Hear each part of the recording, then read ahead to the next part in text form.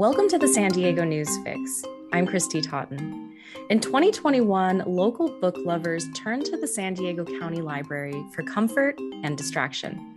UT columnist Carla Peterson went to find out what the top 10 books, ebooks, and movies were. Welcome, Carla. Hey, Christy.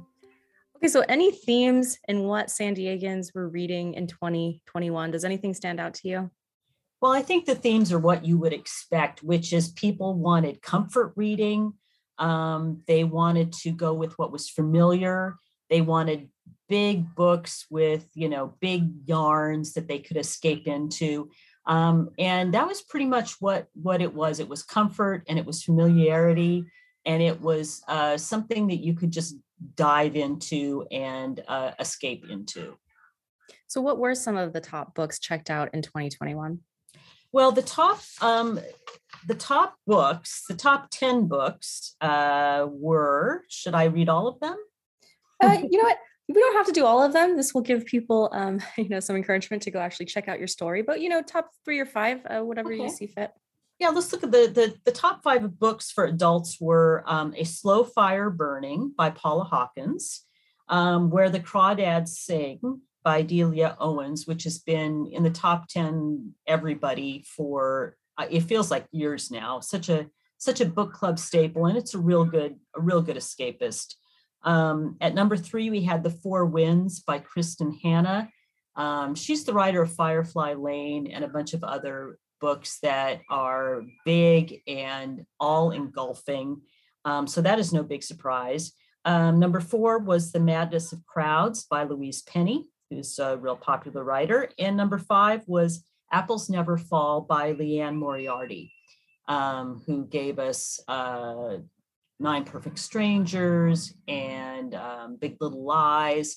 So she's someone that is very reliable. You can always turn to Liane Moriarty if you need to just get out of your head. So that was the top 10 books. And an interesting thing that emerged was 2 books that kind of ruled everything, which was Matt Haig's The Midnight Library, and then Kristen Hanna's The Four Winds. They hit the trifecta. They hit the library's most checked out books, ebooks, and audiobooks. And again, no big surprise. I think, especially with Matt Haig's The Midnight Library, that's a good one because the heroine discovers a magic library where she gets to explore all the possible lives that she did not live for various reasons. And who didn't want to do that? Right. Who didn't want to look at, what if X, disaster had never happened? What would that have been like? It was a really good book. It was a lot of fun. I read it and it was just fun to look at a life where, what if I was a rock star? What if I took that job? It was, I think, in a time when maybe we felt like we didn't have very many choices. The Midnight Library was a real good one. So that and Kristen Hanna's Four Winds, which was a Depression era book, and the heroine escapes Depression era Texas, but then she ends up in the San Joaquin Valley where everything is Dust Bowl and terrible also. And she forges ahead and finds a life for herself. And I think that was something that people found to be inspiring. So those 2 books did really well all across the board.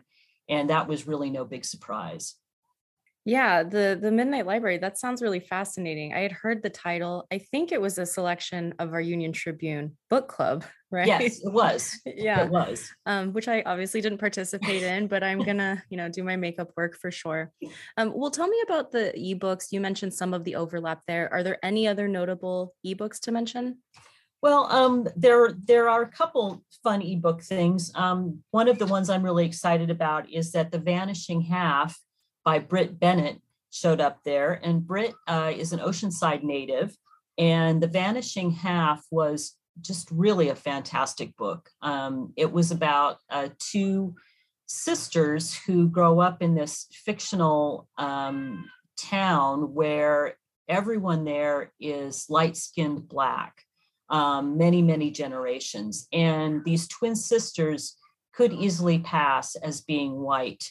And one of them goes that route and the other one does not. And the book is just fantastic. She's a wonderful writer. Her first book, The Mothers, was also really good. And it's just good to see a hometown person do well. That book was a New York Times bestseller and won a lot of awards. And it's just nice to see her turn up on the top 10 ebooks for the San Diego County Library.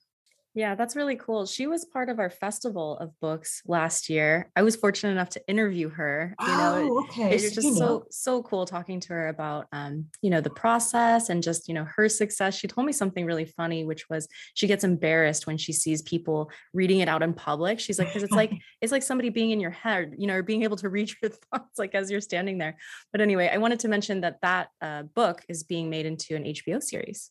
So we can look out for that in the next couple of years. Oh, I can't wait. Because that'll be a good one. Don't you think? Very juicy. Absolutely. Yeah. I can't wait to see what the TV adaptation looks like. And of course, speaking of TV and movies, what were the top movies?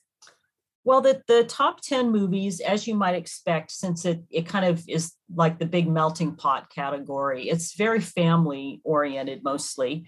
The number one movie was 1917. Which was nominated for a bunch of Academy Awards. I don't remember which ones it won, but it was up there. Number two, we've got Jumanji: The Next Level. Number three, we have, for me, the big mystery of the whole list was The Hitman's Wife's Bodyguard, which was the follow-up to the first Hitman's Wife movie. I don't even know the title of that one, but it's Ryan Reynolds, so maybe that's why. But I don't know. Number three, totally mystifying to me. I looked it up and the reviews were mostly terrible. So, I'm not going to malign any library user's taste, but I'm not sure what that's doing there. Number four was F9, The Fast Saga. And then we had Black Widow, we had Raya and the Last Dragon, which you said you saw and enjoyed. I did see it. And speaking of hometown heroes, Kelly Marie Tran, the voice of Raya, is from San Diego. Go Kelly, she's great. And number seven was Cruella, and then The Marksman, followed by A Quiet Place Part 2 at number 9. And then at number 10 was the most recent adaptation of Little Women, which we both saw. Yeah, that was really good. I can't believe it's been a couple years since it came out. Well, I was wondering about movies. Are people checking these out in person, or are they available for streaming online with your library card? I am pretty sure that those are just DVD. I don't think you can stream online through the library. And a lot of the libraries, even when you could not go in, they provided touchless service where you could reserve online and then go pick them up. So that could be how a lot of people got these. But, as last year kind of went on, more and more libraries were open again. Not for a lot of browsing necessarily, but you were allowed to go in and pick stuff up. So I suspect that's how people were getting them. I don't think you could stream through the library. I hope I'm not wrong on that. You're probably right. That was just me being hopeful that I could cancel Netflix. And I want to acknowledge that you have a school behind you, and it sounds like some of the students just scored a goal or something like that. Yeah, there's some sort of very exciting event going on back there. There's lots of yelling and banging. I think it's softball. I'm looking through the fence, and it looks like it's more of a softball situation, not a soccer situation, from what I can tell. That sounds like an exciting game. Yeah. Just wanted to acknowledge that. And final question for you, Carla, is what should we expect for 2022? Any forecasts, any recommendations from you? I'm guessing that forecast-wise, as long as we're sort of in the situation we're in now, I think people are going to still go for the comfort reads. They're going to go for the authors they know, the sequels they know, and when it comes to familiarity, I also want to just kind of point out that the top 10 chapter books for kids was dominated. In fact, it was totally taken over by only 2 authors. So in that list, it was divided. You had a bunch of books from Dav Pilkey's Dog Man series. You might also know him from the Captain Underpants series. Hmm. And the other ones were all from the Diary of a Wimpy Kid series. So even young people, they were like, I want to go with a known quantity. I want to go with the authors I know are going to soothe me and entertain me. And I suspect we'll probably go with that as far as this year goes, unless things change dramatically. They might, hopefully they will. But I think people are still going to go with, book club recommendations, authors they know, sequels, autobiographies by big names they know. So that is what I would expect.